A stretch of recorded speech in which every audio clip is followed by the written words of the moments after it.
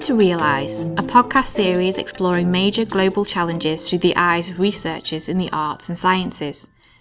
In this first series, we meet researchers at the University of Liverpool, working together across multiple disciplines to gain a deeper understanding of the critical role played by Indian cities in negotiating contact between India and the rest of the world. The Envisioning the Indian City project poses such questions as how does a city function as the focus of cross-cultural exchange in colonial and post-colonial India? What is the nature of the marks left on the identities of these cities as a result of such exchanges? And in what ways have they shaped the urban space across geographical regions and throughout history? Professor Nandini Das, Dr. Iain Jackson, Dr. Ian Magedera and Cleo Roberts talk here about their first encounters with India. My education in Renaissance European and English literature, which is my wider specialism, began in India, in Calcutta in fact, which was the heart of British India and is still in many ways the first place that comes to mind when people talk about the British in India. Over the last few years, one thing that increasingly fascinated me was the largely unexplored and untold story of the earliest European and English contact with India, before the East India Company was even established. I think first impressions are conditioned by previous knowledge, and so sometimes they're a little bit naive. For me, it was that Dickensian aspect, what I imagine Liverpool to have been like in the 19th century, that pairing of great wealth with great deprivation. But I was heading towards one of the former French trading posts, so I suppose that the model for me was Balzac. And when I arrived at the Research Institute, there were the repeated little pleasant shocks of hearing so many brown-skinned people like myself speaking French.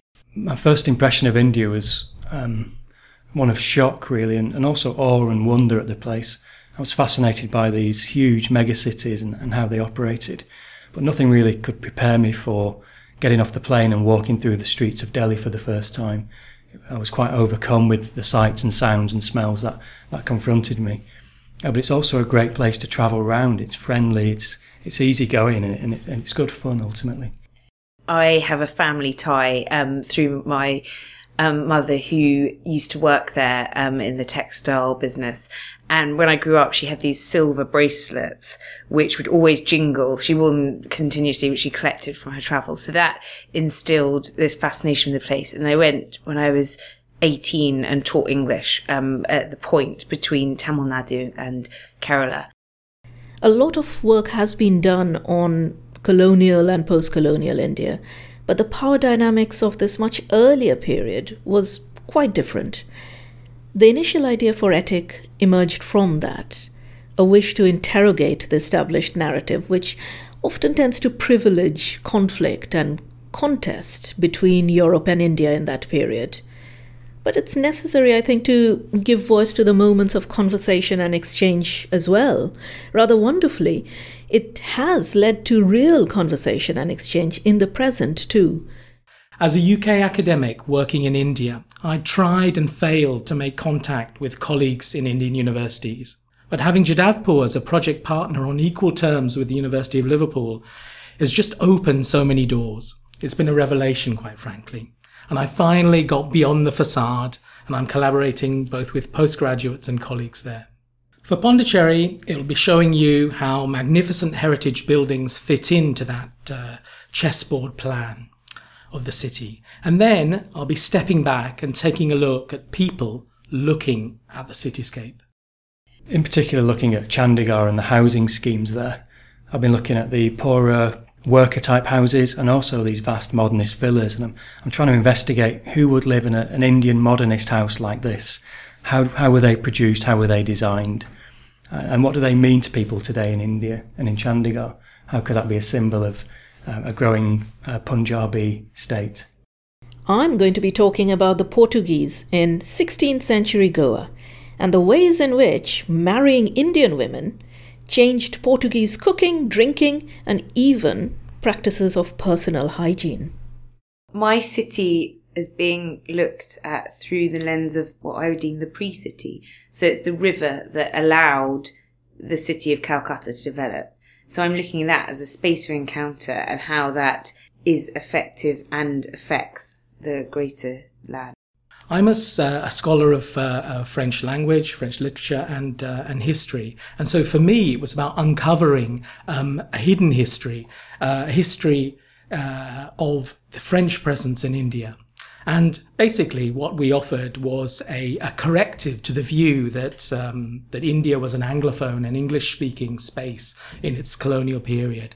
And we tried to offer a corrective to that, to show that there were peripheral voices, other voices present in a multiple history of India. In this series, I'm going to be looking at the city of Chandigarh, its history, both its genesis and how it was designed, but also how it's changed and morphed. How have the housing developments changed? How are the schools used? Are they successful?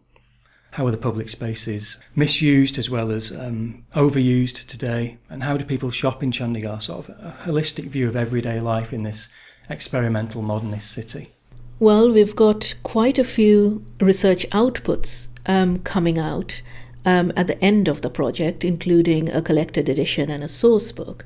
But one of the most interesting things that has evolved almost organically out of this project with additional funding from the university is a pilot study for a virtual reality app for mobile phones, which will enable people to use this app and access historical photographs held in the British Library archives of Calcutta when they're in particular geographical sites within the city.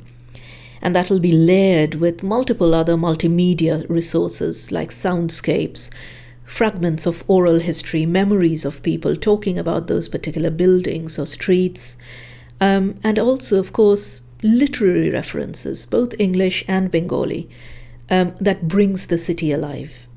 The Envisioning the Indian City or ETIC project, as we call it, has been running for almost 2 years now. But the seeds were sown quite a long time before that, I think. Ian Magedera from Modern Languages, Iain Jackson from Architecture, and we were all founding members of the Liverpool India in the World Research Centre. We had all worked for quite a long time on India-related projects independently. But we wanted to do something more cohesive together with partner institutions in India.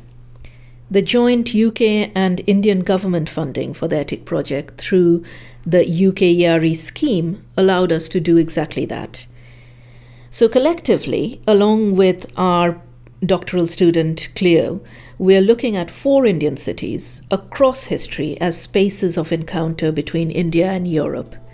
Goa in the 16th century under the Portuguese, British Kolkata in the 19th century, French Pondicherry in the 19th and 20th centuries, and Chandigarh as a new post-independence Indian city. In the next podcast, we travel to Goa, where we will hear from Professor Nandini Das about the representations in text and art produced by early European travellers.